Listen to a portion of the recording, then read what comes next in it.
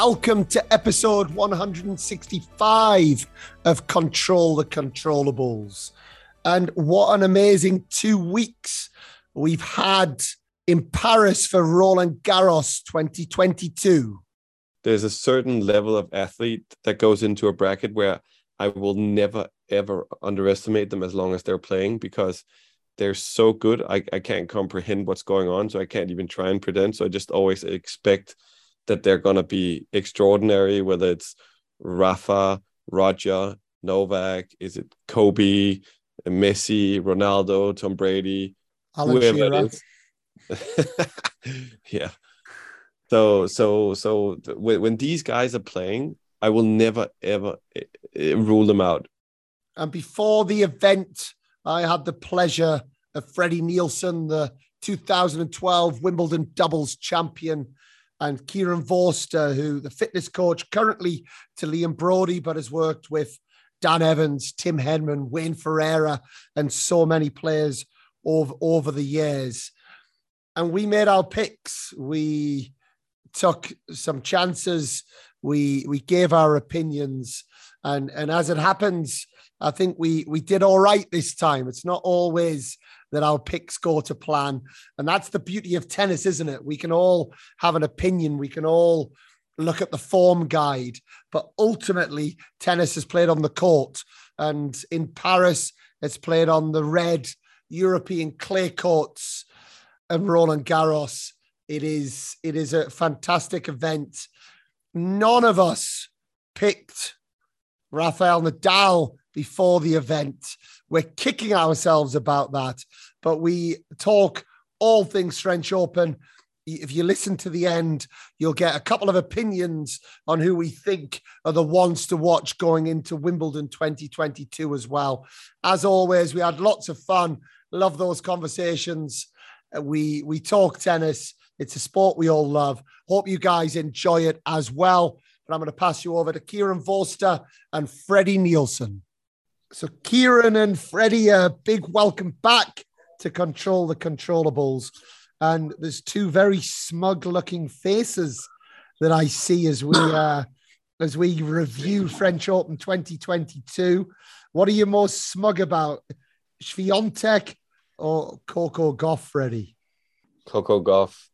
I think Swiatek was the most obvious call for everybody in the entire tournament. So I don't know who said it first. Was it you, Fozzie, or Freddie?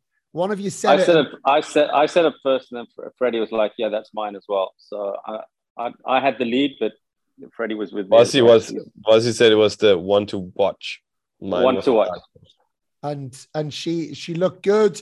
I actually got a bit of a shock because when I was watching that final, and obviously the tears came at the end, and actually I thought that was quite good to see as well. You know, that she certainly wasn't happy to just be in the final. You know, she's got the mindset of wanting to win, whereas maybe Casper Ruud was just happy to be in the final. I had a bit of an argument with not an argument, but a discussion with my wife about how old she was. And I said, she's definitely 19 this year. And when I looked, she's actually 2004. So she can play the juniors. I mean, it's crazy. Yeah. Madness. Yeah, absolute madness. Yeah. Because she's done what a lot of the girls haven't done. It seems like she's gone through the steps. You know, we talked about that a couple of weeks ago, how, you know, not so many players, or a lot of players, they have this one big result and then they're not quite ready for it. But she seems to have kind of progressed to the point where that just was normal, that she's going to make final of a Grand Slam. But no, really, really impressive. And anyone else stand out for you, Vozzy, in the women's draw this year? Well, also, let's not forget, she also made the final doubles, huh? So, I mean, it was a great weekend for Coco. Unbelievable. Yeah, amazing. What a player! What a player! What a career to come potentially. I have big things waiting for her. Yeah, I agree with you, Fred. I think you know, it just feels like she's been around like three or 4 years already, and you know that she's still maturing, and she's getting closer and closer. Speaks very well as well, and I always like the speeches after the final. You often get something. You do? I do. I think something often happens. And, I think it's the worst. No, I like it. I'm an emotional soul, and I like the emotion that comes with it. And I think if you go back on the men's side, if you look at some of Rafa's first ever speeches, there's some great ones on YouTube where you can look at Rafa and Roger in their first ever speeches, and basically they cried every time, and now they're polished, they're incredibly good at what they do, they're very smooth. Whereas it felt watching Iga and Coco, it was the two players that we're going to see a lot of. And I think there'll be some kind of funny videos to look back on, because neither of them could keep it together. Iga completely lost what she was saying, what was going on, and it just goes to show it's just two young girls out there. But 35 matches in a row, that is for Iga. Fozzie, is anyone going to stop her? Is this going to be the woman that we thought that, or that Xavier thought Osaka was going to be a couple of years ago when we did one of these reviews? Yeah, I mean, obviously confidence is high, which, you can't beat from winning matches. And I think moving forward onto the grass, which I think will be an equalizer, because other players, if they have a big hit on the ball, could be able to get away with the points that, potentially on say Swiatek's average day versus somebody having an absolute pearler, could get the win. But it'll be interesting to see how she transitions from the clay to the grass, how much time she takes off between now and the tournament she's going to play on the grass, or whether, she may just pull out of everything and just do a training week before, maybe play a couple exhibitions and then go onto the grass. But yeah, I mean, it'll be pretty tough to bet against her at this moment in time, based on the current run of form. She doesn't win Wimbledon. I think it'll be tough to bet against that. I mean, but I think a lot will depend on now her preparation going into Wimbledon. So, I would probably suggest something along the lines of just coming the week, start practicing on the grass, come in the week before, train on the grass, maybe play a couple exhibitions, and then go into Wimbledon. I think if you run the risk of coming in and playing Birmingham next week, it may just be too soon straight after winning the French. Literally, she would have maybe 5-6 days max, and then she's back hitting. Even when you look at Alcaraz won, when he won Stuttgart, it was 2 weeks before he went into to play the French. So I just think it's now managing her recovery, and for me, it's always the ability to perform is dictated by the ability to recover. And so this is the key part for her now. And then someone like, Coco Gauff, if she's hitting the ball well, she's got a big game. It'll be a different ball game on grass. In terms of last year's semi-finalists, when I was looking this up, only one of last year's semi-finalists made the third round this year, and that was Tamara Zidansek. It's ever changing. It's an ever changing, apart from maybe Iga, who seems to be dominating, but it seems to be a period in the women's game where there's not a whole lot of domination happening between 2, 3, 4 players. So Freddie, anyone that kind of jumped at you during Roland Garros that you thought, what, this is one of the girls that I think can make a bit of a move? I mean, like you said, it's been like that for a while, actually. I mean, if you go back many years, there's so many one-time slam winners in the women's side. And like you said, every time somebody has felt like, okay, here we go. For some reason, they've dropped off, whether it be Naomi and whatever she's been through, or Ashley Barty just deciding not to play anymore. It does feel like there's a few spots for grabs. In my mind, I don't think anybody particularly stood out in French Open as being, oh, here we go, there's something that might be there. For, of course, Coco Gauff definitely stands out because, like you said, she's gone through the steps. She's shown her resilience and her ability to deal with the madness that comes with being a teenage superstar. I was like you as well. I kind of forgot how young she was. I had to look it up, and I mean, she's still, like I said, she could still play the juniors. I think she'll be there. Swiatek seems like she's got a really solid head on her shoulders. I think those two could be dominating for a while. And then I have you mentioned her in the pre-podcast as well, Peculiar. Oh, I'm sorry if I pronounced that wrong. I think she's got something.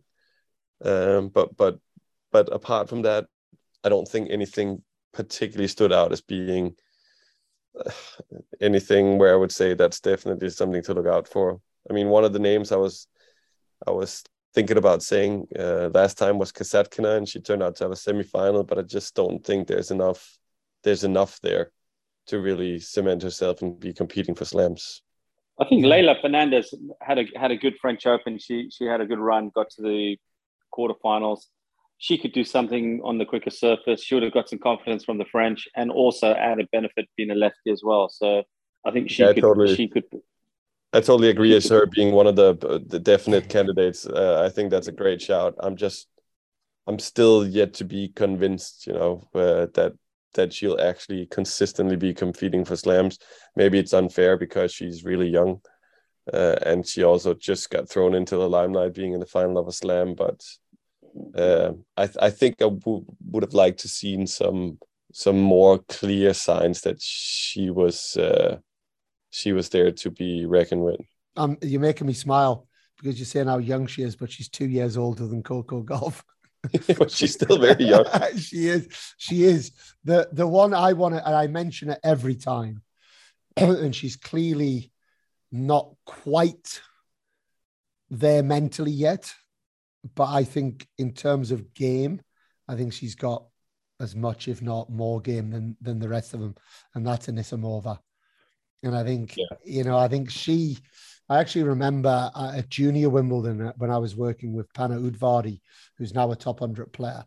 And I watched Panna play her first round, and Panna must have had 3 years on her. And I've never seen a tennis ball hit like that. And she will come. I think she's got some personal things going on. She's got to mature probably a little bit more emotionally to be able to step up at a slam and maintain that level through 7 matches. But I have no doubt that we'll see her at some point. At some point, she's going to go on and do it. But the last one before we move on to what was another, I guess, incredible historic men's event. You mentioned beforehand, Emma Raducanu. Vozzy kind of laughed you off a little bit, to put it politely. And it just seemed to be quite a similar Emma Raducanu tournament again. She wins an incredibly tight match against someone with a bit of a lower ranking. And then once it starts going downhill, she can't quite get past that second match. And it just seems maybe she's not quite ready to repeat what we saw in New York last year. No, I agree. And it seems like there's just so much going on. And it seems like she's struggling for a path. Again, she's also very young. They're all very young, so it might come. But it just seems like there's too much of confusion, for lack of a better word, and too little direction on the tennis. Yeah, I wouldn't argue with that. And moving into the men's, what idiots we are. I mean, how many times can we overlook this guy? It's like if it's looked at objectively, someone who's lost 3 lifetime matches at Roland Garros, he's lost 1 match this year, 2 matches this year. In 2022, he's won the only Grand Slam that happened in 2022. He's also won many Grand Slams when we've been told that he's injured or been injured. Yet every time we seem to fall for it, and none of us picked Rafa to be the champion. I have to add in, I did pick Djokovic to play Casper Ruud in the final, so that's my little bit of gloating. Do you want points for almost now? Well, I mean, it wasn't a bad call. It wasn't a bad call, but we all went against Rafa. What are we thinking, Vozzy? Why did none of us see this? Because none of us knew his doctor was going to be there with him. No, I'm joking. So I think, he obviously had his doctor there, which has helped him out immensely with his foot. We didn't hear anything about his foot for 2 weeks, but we heard a lot about it, a lot of noise about his foot, and also retiring before the French. So, whether that was just psychological, he didn't want to talk about it, and just focus on the matches. Yeah, and I mean, obviously, we always say this every year. We've been saying it for like the last 10 years. Change of the guard, change of the guard. And he's just proven against all odds, that he's still the man, the king of clay. I think I felt sorry for Casper going out there, because he was probably a set and a breakdown before he even struck a ball. I think he was the occasion, playing the guy, not the ball. Probably to a certain degree, it got to him. And it was a very one-sided final. Obviously, both men's and women's were one-sided finals. It's quite interesting. I saw a tweet. I'm going to credit Robbie Koenig for this. That Nadal's 14 French Opens are exactly the same amount of Grand Slam titles that Pete Sampras won across all surfaces. That's a scary stat right there. It is. But I had a sneaky suspicion. I thought that he may have announced his retirement with immediate effect after that. And I think the only reason why he'll carry on going is that he's probably thinking, have I got a shot at the Slam? And he will be one of those players, though, that if his body's not 100% healthy, he will not play Wimbledon. If he feels that his body's 100% fine, he'll play. And, he came into the French undercooked as well. I think it's the first year that he's played the French where he's never won a Masters series on clay. And he took a lot of time off, for him, a lot of time off, after Madrid to I guess, try and get the body right, see his doctor back in Mallorca, and then travel with his team to Paris. Is it, Freddie? Is it an expectation thing, a management of expectation thing? Because we hear it a lot from Rafa, and he said it, I think, in Australia as well. I'm just happy to be here, and it's almost like he's become the master at putting a perspective on things, and I think that there's a genuine perspective that he has going on as well within his life, his genuine love for the sport, all of those bits, but he just seems to remove that additional layer of pressure that would come with it. So I guess he's smart for the way that he does it. Yeah, it does take a certain amount of pressure off him. I don't doubt for a second that he does feel like that, but at the same time, I mean, he's the biggest competitor in the world of tennis. He doesn't just go somewhere to make up the numbers and for having a nice trip down under during winter. I mean, when he goes somewhere, he goes because he thinks he can win. Let's not kid anybody. I will never believe anything else. He's too good of a player and too much a competitor. So I think it does take a certain edge of the expectations. But having said that,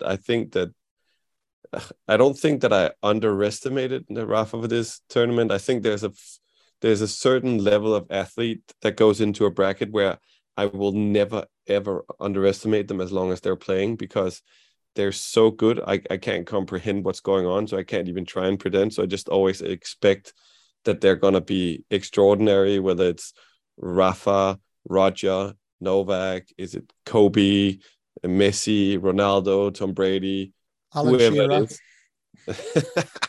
Yeah, right. Steven Gerrard. Harry Kane. So when these guys are playing, I will never ever rule them out. But I just thought Novak had his number. I thought last year did a lot for Novak's confidence. I know it's been a weird year for Novak, but I felt like after Rome he was in a good shape, good condition, and was able to build on absolutely unbelievable match he had last year with Rafa, where I thought he was gonna be able to, where I thought he was playing a better version of Rafa than he was gonna play this time. But I mean, the level was sick in that match. I mean, absolutely insane, and I think Novak played pretty well as well. So it was. Well, he got a kicking, didn't he? He got until 6-2-3 love. He got an absolute kicking, and it was 3-love double break, And it was that, like, I've seen Djokovic does that so many times, and you all of a sudden he gets the 3-1 and you're thinking, oh God. And then he just goes in complete lockdown mode, doesn't miss a ball, was hitting the ball harder, I think, than I've ever seen him hit the ball, was just nailing forehands. And then you go, oh shit, set all here. Yeah. And I think that was the impressive thing for me in that match from Rafa's standpoint. It felt as if that match was completely swinging Djokovic's way from nowhere. And then he just grabbed a hold of it again. And then you felt it happening again at the end of the fourth set. And he managed to completely grab it at the right time again. And for me, that was match of the tournament. I know there's other talking points, and there's talking points I'd like to get into, but for me, that was absolutely match of the tournament. And I'd like to hear your thoughts on this, Fozzy, because I've always been a Rafa Roger guy, and what's the best rivalry in tennis and in men's tennis, and I've certainly always been Rafa Roger. But as I watched that match, and I believe it was the 59th time that they've played each other, I sat there thinking, you know what? I think now the Rafa Djokovic rivalry has taken over as the best men's rivalry, and hopefully we'll get to see it a few more times. Yeah, I think it is by far the biggest rivalry in tennis. But let's make no bones about it; they hate each other. So, you know, this is like the Connors McEnroe, and it's great for tennis. But you know, when they go on the court, they want to kill each other, and I don't think they, you know, see eye to eye off the court anyway. So it just adds to it. I watched it to about a set all, and then or just before a set all, and turn it off. I found that the pace of play between points was tediously slow, and I thought that, you know, I think the umpire was protecting the top players, because the serve clock is at the discretion of the umpire when he starts it after the point is finished. And then also when he stops it. And the rule is you're supposed to stop it when you actually start your serving motion. But if you bounce the ball, start your serving motion, then stop and rebounce the ball, you've beaten the serve clock. And a friend of mine complained about Rafa's slow play to the ATP in an ATP event, of which nothing was done about it. And it'll be interesting. I think there's too much ambiguity with the stop clock, the serve clock, when it starts and when it stops. The untouchables, Vozzy. There's certain people that I don't think are going to be touched in our sport, and I think Rafa is certainly one of them. No, I don't. Don't disagree, but don't make a rule if you can't enforce it, but enforce it on easy targets. And then, you know, when it comes to the big boys there, the umpire is reluctant to enforce it, or stops the serve clock, or starts the serve clock, you know, at a time where he thinks, I know he's going to be within the 25 seconds or the 30 seconds to start serving. So now I agree with that. And actually I had friends who did the same. I was also fuming when he played Felix, at how many times Felix had to wait for Rafa and all this. And it's a joke. Yeah, it's. I don't think it's great either, to be honest. It does make it very slow. So I agree with you. All this talk about long matches and cutting it short, just try to implement the actual rules, and let's start from there. So that's the reason I was up till 2:30 in the morning watching that match. You got it. You got it, Kenna. And that's why I apologize to all the players and parents why I was a bit grumpy last week. All of these late nights watching these guys play. But you mentioned the Felix match. And I think this is a real talking point, because Felix's coach is Uncle Tony. Well, he's kind of a consultant coach. Yeah, the consultant. So, yeah. He's got Fontaine, right? I'll give a quick opinion on this, and then Freddie, I'll throw it to you. He came out and spoke very openly about this match and about how ultimately he wants Rafa to win. You know, Felix knows that. He's not going to sit in the box. He'll be on the court, but he's not going to get involved. You can understand those thoughts. It just felt every TV station I turned on, he was in the public eye about it. And my opinion is family will always come first. That's fine. But I didn't feel he needed to drill that point home as much as he seemed to drill that point home.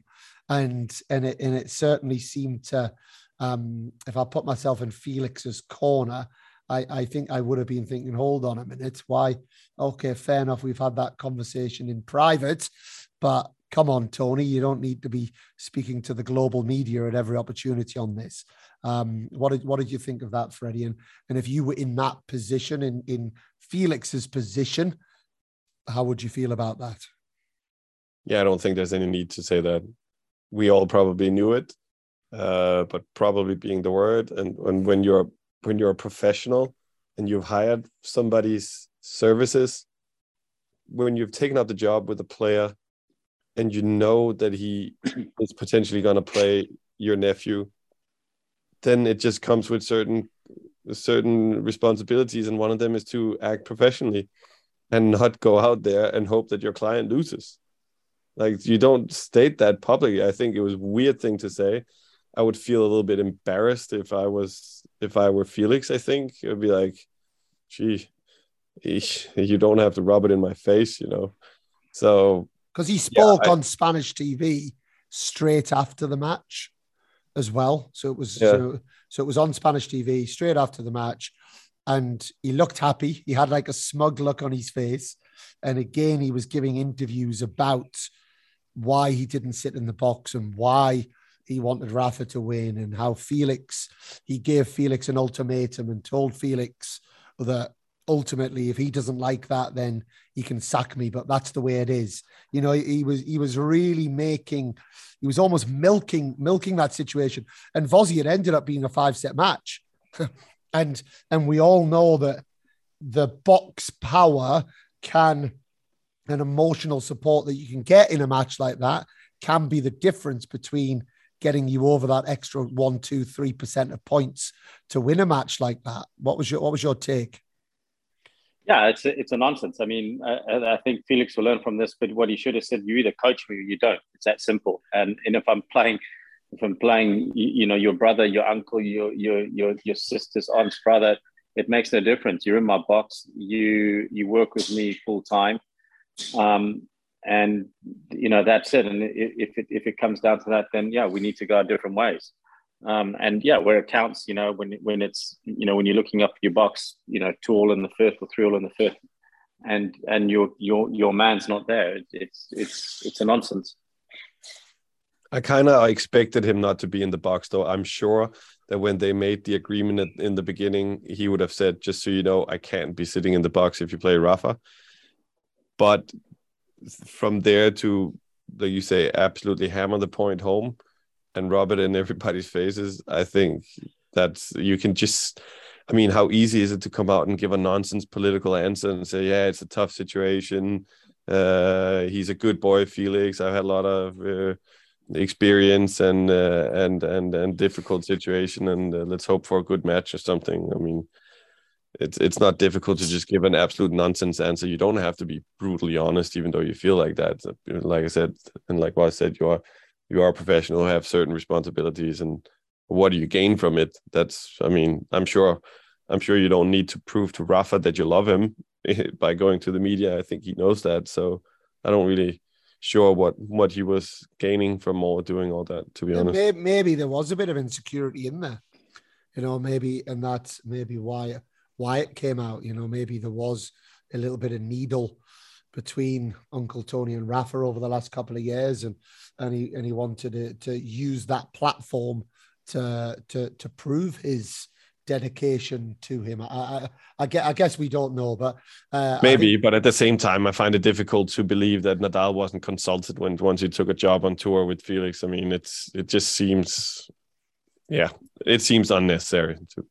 Yeah, no, I agree with you, Fred. I mean, worst case scenario, what he could have said is like even if you work with a player, just say, look, if you're playing Rafa, I'm not going to sit in the box, but I'll be sitting somewhere. But I still want you to win. But actually, to come out and say, actually, you know, if you play Rafa, I don't want you to win. Yeah. I want Rafa to win. That's an absolute nonsense. That's like a football manager. Let's just say it's Antonio Conte managing Tottenham, and they play Arsenal, but he's loved Arsenal since a young kid. He goes, listen, guys, when you play Arsenal, I'm going to manage you, but I actually want Arsenal to win. It's a nonsense. I've never heard anything in my life that is just ridiculous. And then for the press to make a song and a dance, what the press should be saying is, hold on a second, Tony.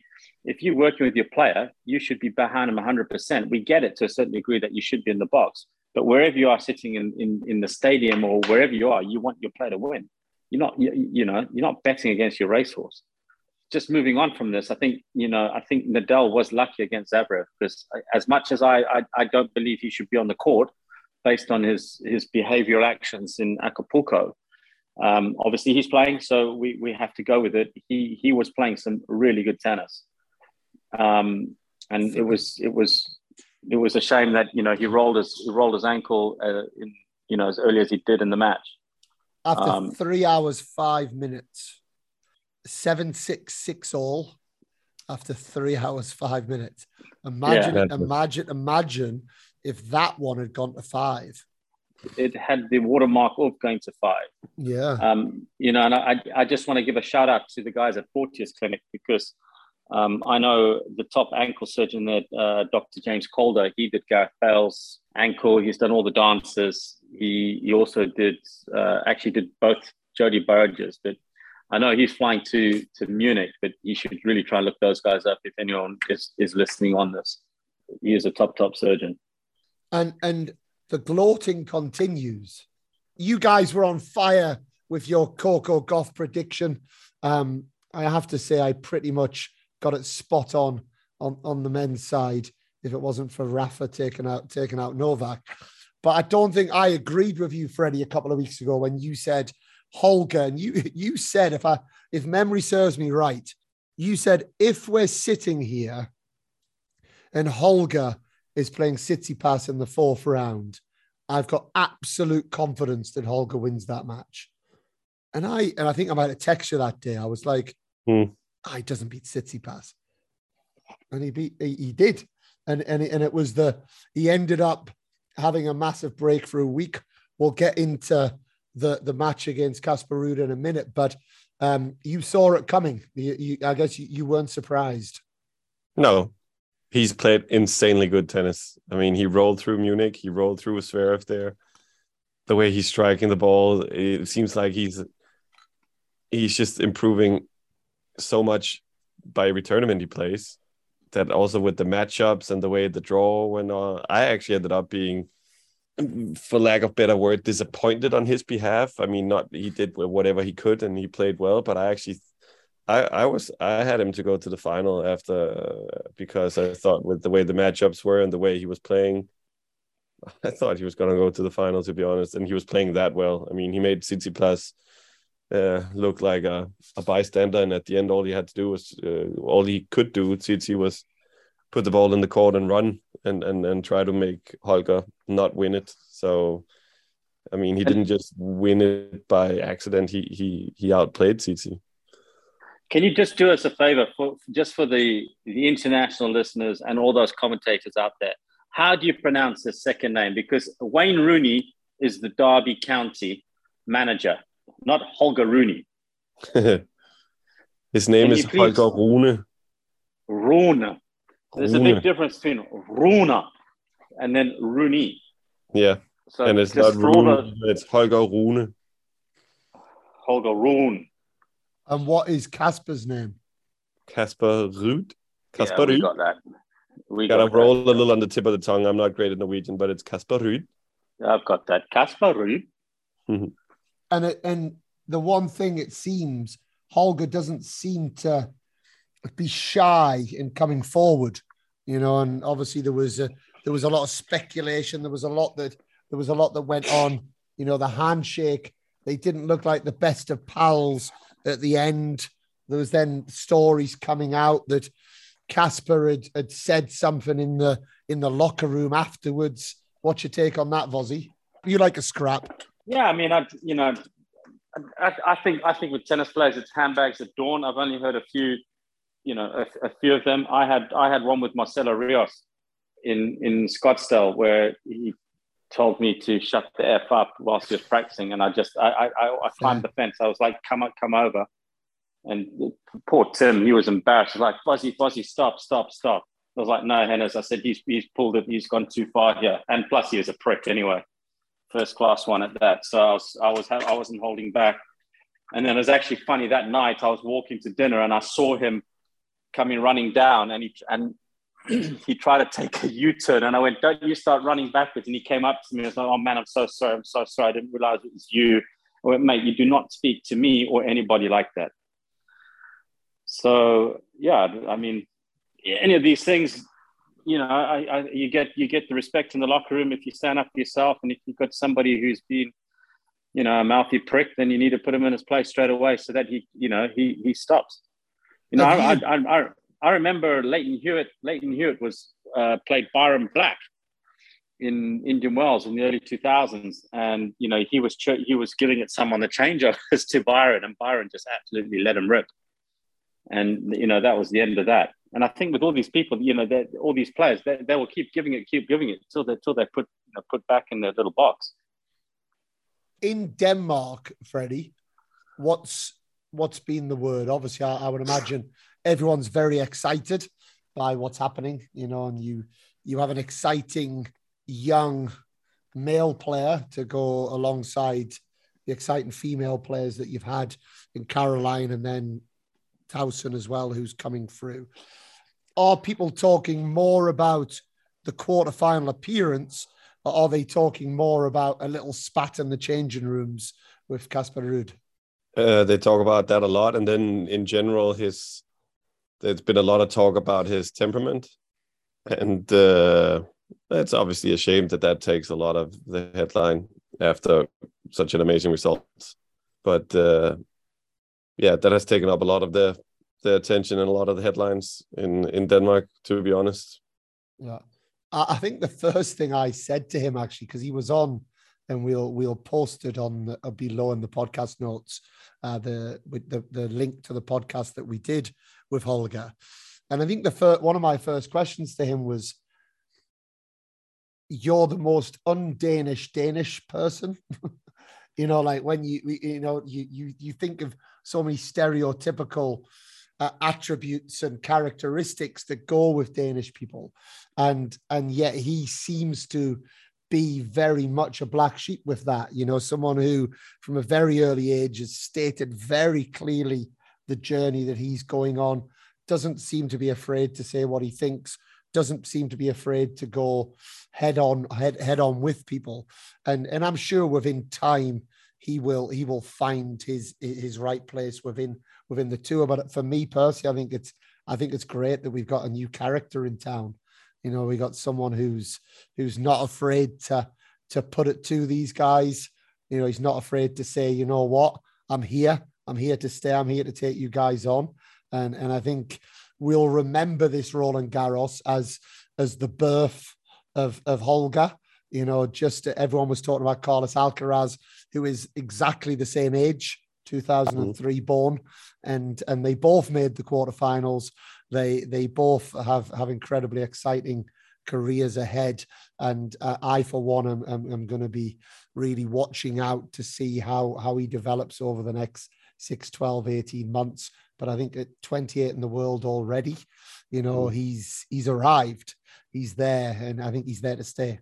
He's arrived, and he's only going to get better. I mean, the guy is that good. And it's true, it's very un-Danish. We're the way we're brought up in Denmark is very anti-athlete, because we have this moral code, ethics code in Denmark called the Jantelov, which basically states you're not better than anybody else. Don't think you're anything special. And that obviously goes against everything you need in sports, where you got to believe that you are something special and that you're better than everybody else. And I think an important thing to mention with Holger is that he doesn't have an agenda by saying what he says. He's not out to stir the pot. He's not out to be rude. He's not out to be promoting himself. He genuinely just believes what he says. Yeah. And I know that some of the goals he set for himself have been met with, some have laughed at it. Some have thought they were ridiculous.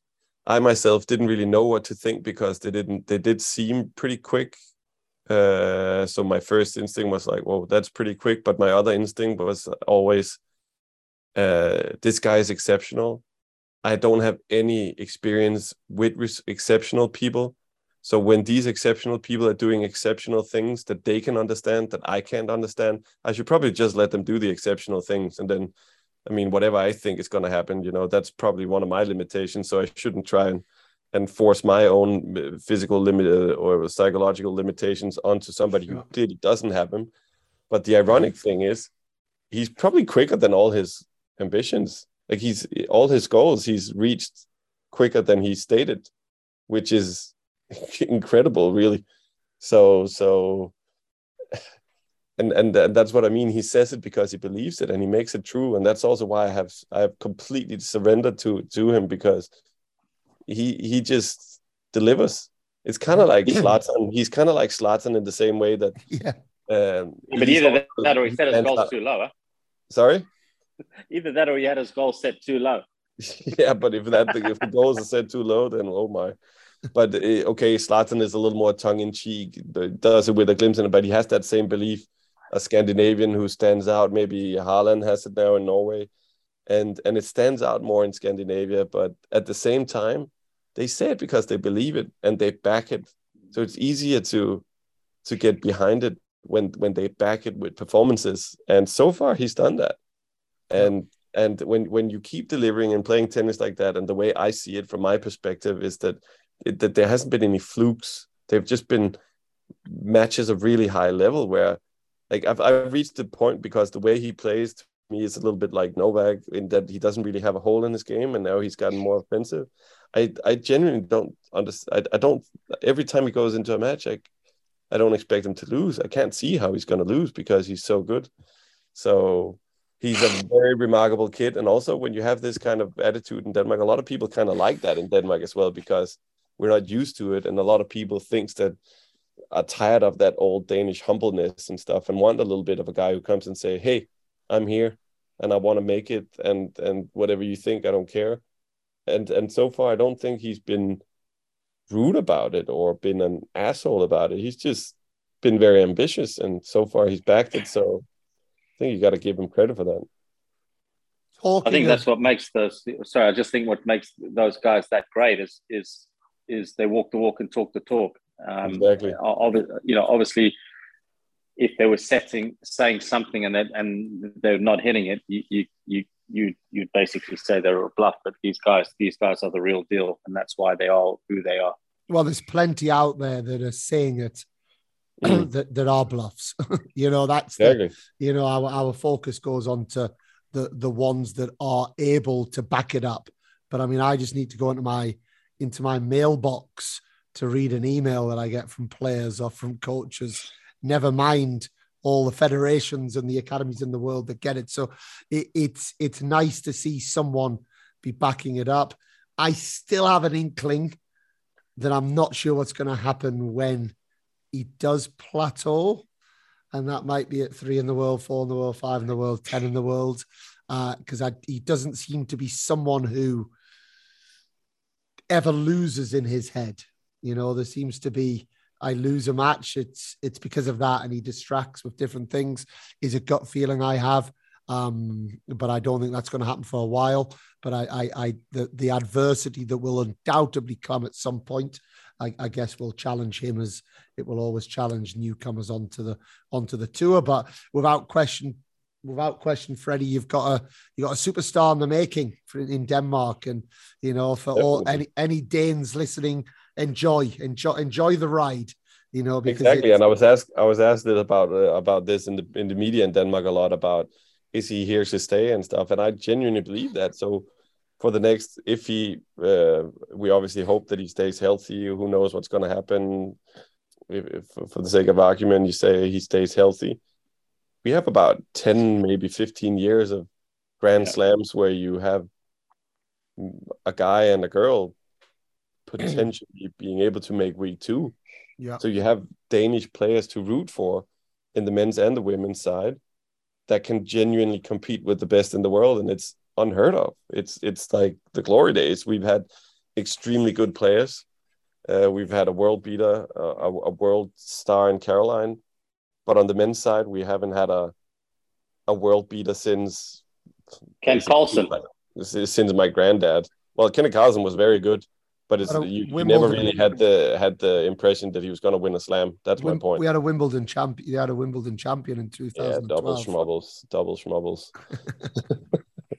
But so it's really fascinating times. It's unbelievable, and they're not supposed to peak until like 5 or 6 years from now. So, but you remember Andy Murray, and I remember it. So it was 2006, I believe. So it was Murray was 19, so same age as Holger, and the opinion of Murray at that stage was he was a grumpy bastard who hated England because he made a comment about wanting England, anyone to win apart from England.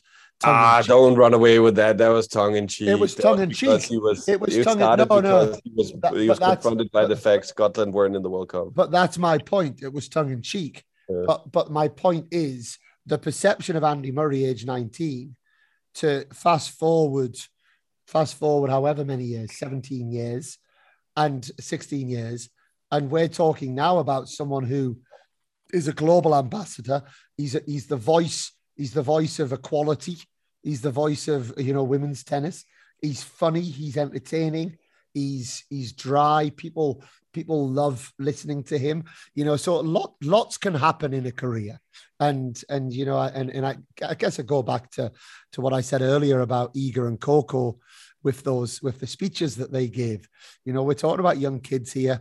I think it's fascinating to see how they all develop. And I think Holger is another one. But while we're on exceptional people, I have to mention as well, and we had Gordon Reid, the wheelchair tennis player, training at the academy before the French Open, and it was amazing just to see him in action, and to see, basically Rafa in a wheelchair, the racket head speed, the way that he was with everybody at the academy, and himself and Alfie Hewitt won their 10th consecutive Grand Slam, doubles. And I said to Gordon when I was speaking to him and I was introducing him to my kids and to some of the kids at the academy, I said, so come on, Gordon, this was before the French.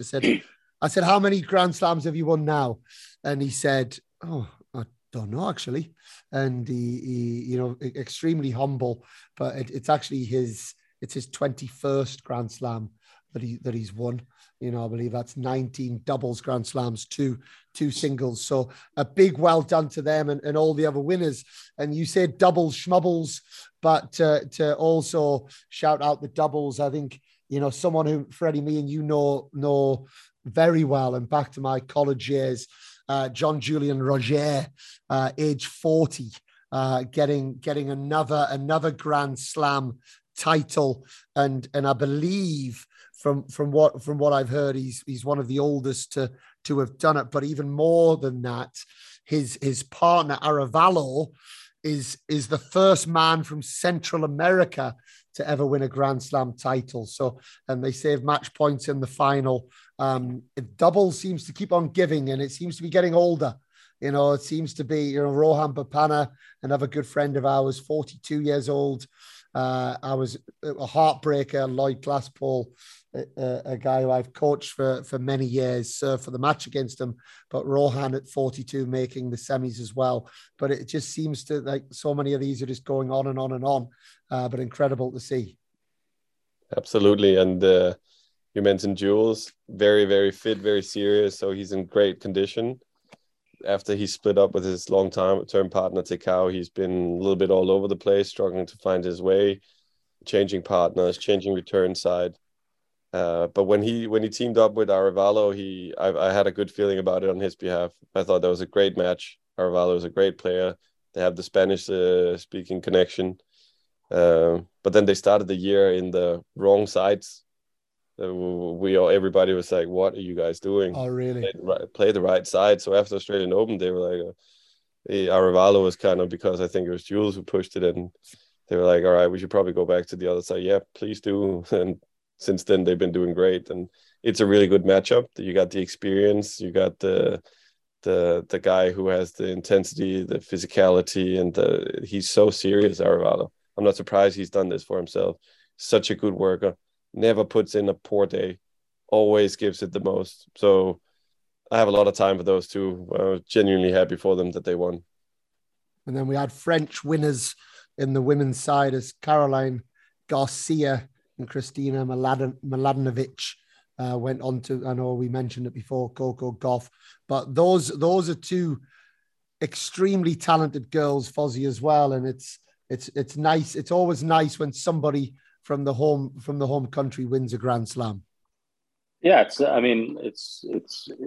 obviously saw that, the massive hype with Kokkinakis and Kyrgios in Australia and what they brought. So yeah, 100%. Garcia's been around quite a few years now. So it's great for the French partisan crowd and for French tennis for them to win the slam.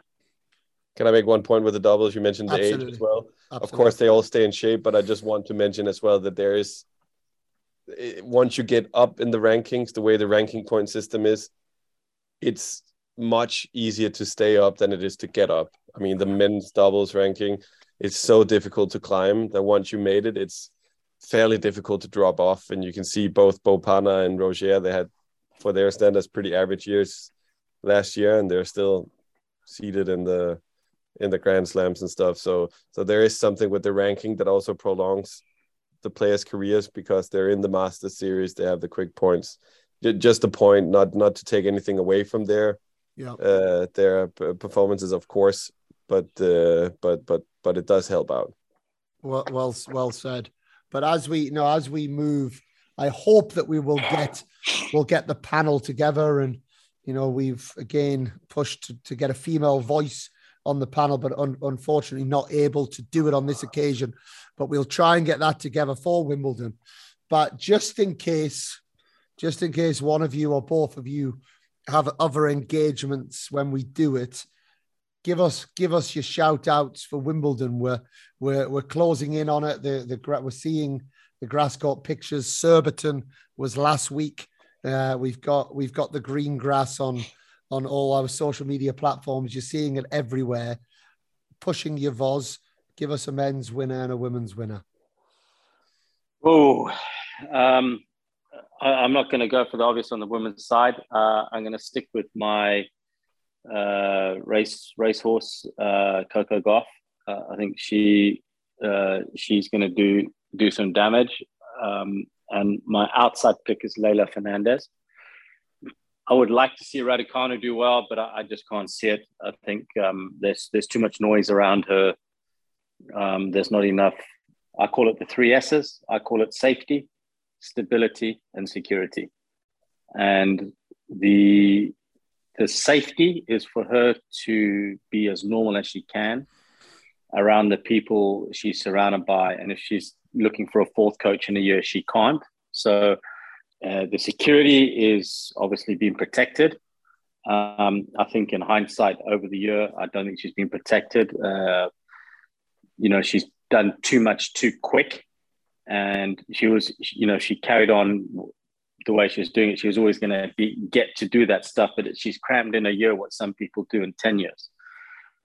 And then obviously the stability, which is from a woman's perspective, I think stability is key, is she's basically been in an unstable tennis relationship since Wimbledon last year.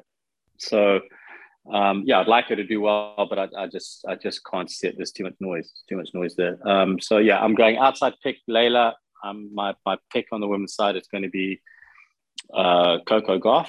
On the men's side, just quickly, Vozzy, even the fact that we can't ever do a podcast without speaking about Emma Raducanu says everything you need to know about the noise around Emma Raducanu. She's become a superstar, and she's a talking point. She's someone that, yes, people want to see do well, but people want to talk about her. No, but I'm going to stop you there. The noise around Raducanu right now is the noise for the wrong reasons. Why are we talking about it? We're talking about it for making bad decisions. And so, we're not talking, we're talking, if we spoke to after the US Open, the day after the US Open, we're talking about Emma Raducanu and the amazing feat that she had just achieved over the last 13 days, with a coach who started after Wimbledon and has created security, safety, and stability. And with all those three S's, she's just put an absolute bomb on it and exploded it overnight. And so the stability, the safety, the security, that whole net that she had has gone. And then it's rebuilt. And then the bullshit that she came out with and said that I'm looking for a coach that has been there, done that, got that, and has taken somebody to the top. And then where she said that and has now, got somebody, and no disregard at all, he's the nicest guy and I get on great with him, Ian Bates. Ian Bates is on the court coaching her. He hasn't worked with anybody. So yeah, but I think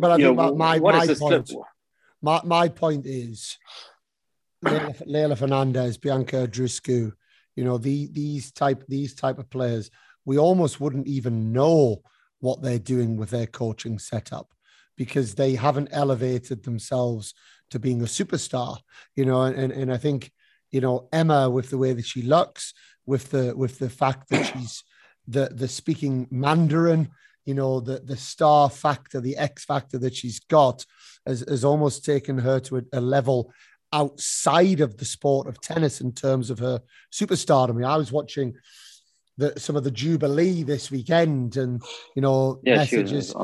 People are giving their messages to the Queen, and it's David Beckham, and it's Elton John, and it's Emma Raducanu. It's not Andy Murray. So I think she's got to that stage now where she's and so quickly elevated into that limelight that I think we will then have the microscope. I agree there's things that could have been done better, but there's also, I'm sure, things that could have been done better with many, many tennis players that none of us are even mentioning. But also, you guys are living in England, so you're going to have much more stories. You say Andreas Fernandez, maybe you know more about her if you live in Canada. Yeah, because I don't know what it's like there with the Americans. It's a big thing in England because obviously the press is always big in England, so don't underestimate that as well. Yeah, you're absolutely right. But what we're talking about, press conference today, we're talking about, it's like, what's happening with your coaching setup? And she's like, I'm fine. I'm in no rush to find a coach. I've got the same people around me, so I'm happy and I'm plodding along. It's a nonsense. It's a nonsense. If if you want to stay there and you want to be the best that you can be, which no doubt she has the talent and the ability. She's won the friggin' US Open, but she's to act in a very quick way. And I think you've got to be careful of, the advice that she's been given, maybe, from her father, make her as much money as you can as quick as possible. And if that's the remit, then they're doing a great job. But, she could be the forgotten woman in 10 months time. When I say that, she could drop to, after the US Open, she doesn't have a good run, between 80 and 100. Look at Naomi Osaka. Genie Bouchard. Genie Bouchard, she's living the dream. So you've just got to be, you've got to be managed, got to be careful, and make the best decisions for the longevity of her tennis career, which no doubt she has abundance of talent to do, because you don't just win a US Open, abundance of talent to do, and it's just got to carry on, what she needs to do to stay there, because she talked about a trajectory. I'm on this trajectory. Well, the trajectory, I'm afraid, young lady, you're there. You don't know how you got there. You're there. Now you need to know how you stay there. And that's the key. And that's what no one's getting. It's just frustrating to watch. Who's your men's pick? So on the men's side, I think Shapovalov, lefty on grass, difficult, made semis last year. A left field lefty. A left field lefty. So I'm going, Shapovalov. He's just obviously part of company with a good friend of mine, Jamie Delgado, but I think he's got the ability and definitely the skills to do it. yeah, I think Danish cheese could also do some damage out there. Rune.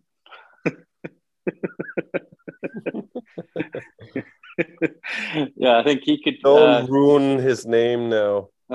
Rune. Rune. And Casper Ruud.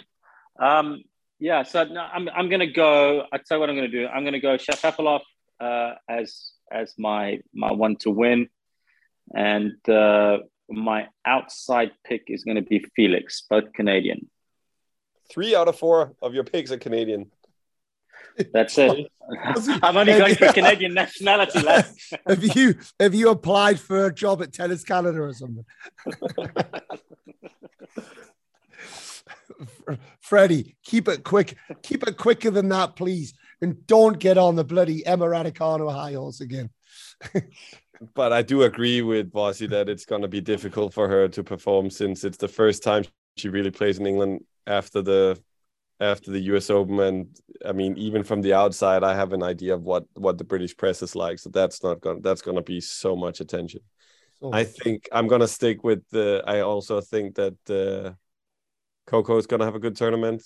I really like her. I'm also talking with from not only head but also heart. I want her to do well. Yeah, I want to root for her. She's I like her a lot. She's a great role model. Just a great person for the sport. One of the most interesting people in sports. In even in sports, but in tennis, men or women. What a character. So I hope that she does well.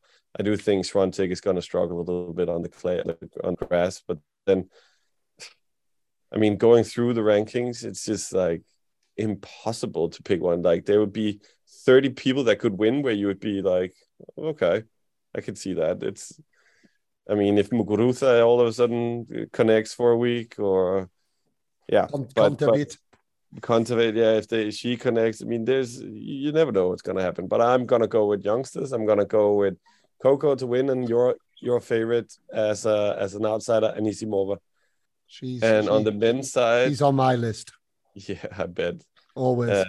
And then on the men's side, I got Novak to win. I think he has a chip on his shoulder. He's 2 slams behind. He seems comfortable on the grass. I still think he has an edge a little bit compared to the youngsters still. And he seems like he's getting into gear now. So I'm going to go with Novak, and the outsider, a difficult one. Kyrgios. Curious. The Good curious job. Curious. And then, of course, one to watch. My one to watch will be Holger, because he's Danish and because he's new to the grass, and it's just interesting to watch him. And for Danish glasses on, I hope he does well. And let's have a run as well in Wimbledon. Yeah. Have you guys been reading my bit of paper? Because I've got 7 names written down. Only one can win, man. But on 6 Canadian names on the female side, I've got Anisimova, who's my outside. She's going to do it at some point. She's just got game. And I've got Ons Jabeur. But she doesn't come out the traps in the last 2 Grand Slams. I'm back to her in Australia, and I'm back to the French. I've stayed away from her. I'm a curse. I just think I think she's so skillful. I think on those grass courts, I watched her play Swiatek last year at Wimbledon, and she made her look silly, and I know we've got 2 different players now a year on, but I just think she has so much skill and ability that I really do think she's someone who can do well on the grass. And then on the men's side, 3 names I've got down who are going to win it is Djokovic, and Djokovic. I'm so 2 brothers as well.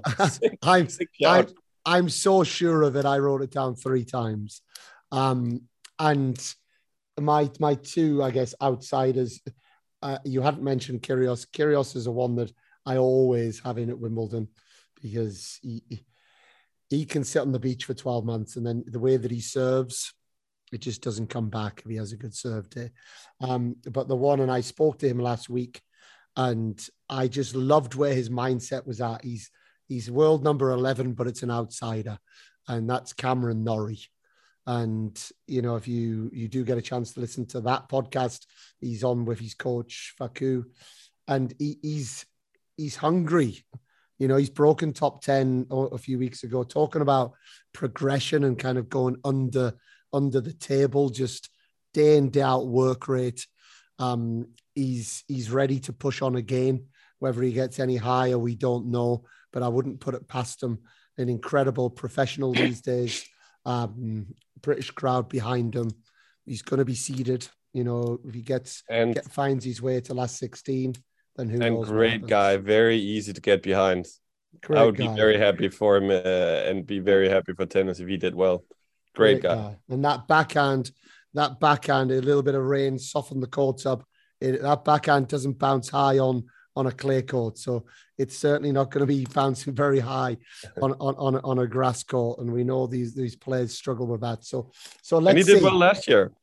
He did. He's finals of Queens and made last 16 against Roger. I think so. He's there, isn't he? He's now there or thereabouts. I don't think there's that many people can win at Wimbledon, you know. And I always think a British player. I'd obviously love to see Dan Evans as well, but I think one of those guys, Norrie or Evans, get a nice draw, open up, get a big match last 16. Who knows where it goes? But guys, it's a pleasure as always. Great to talk. Well done on making yourselves look somewhat knowledgeable, you know, with your picks. If people could see behind the scenes, the WhatsApp messages that go between us, almost shock that we've actually managed to nail some this time. Shock. Well, this is what happens when you pick a player who's playing the tournament. It helps. But love having you guys on. Really appreciate your time. Take care of yourselves, and for everyone listening, please do reach out with any questions as well for the panel. We'll try and get a couple more on to talk about Wimbledon in a couple of weeks. But cheers, fellas, and we'll be in touch. Thanks for having us. Thank you. Look forward to the preview of Wimbledon. And as per usual, we always joke beforehand that boys or girls, you know, as we getting the panel together, just a quick 20, 30-minute chat as we go through the Grand Slam. And it always gets to a time where I feel bad that I'm taking so much of their time up, but we just do genuinely love to have the conversation. And I hope you do, listening in as well. And we'd love to hear your questions. You know, what do you want us to talk about as we do our Wimbledon preview in a couple of weeks' time? Who do you want to be on our panel? Is there anybody that you'd like to hear from? Let us know. You know, I'm very conscious. This is your podcast. You're the guys that listen, and we want to take it in the direction that you want it to go. But hopefully you're enjoying them. We've got many more guests to come. Next week, we have Ross Hutchins, who's working very high up at the ATP now, has done for the last 8 years, former top 30 in the world doubles player, best friend to Andy Murray, has an amazing story to tell as he had to deal with the challenge of cancer throughout his career, and comes from tennis royalty, the Hutchins family. His dad, Paul, who was the former Davis Cup captain for Great Britain and achieved so much in the sport as well. So that's another great guest. Many more that are on the list. We'll continue to bring them. Please do reach out again. Like I said earlier, let us know who you want to hear on the podcast.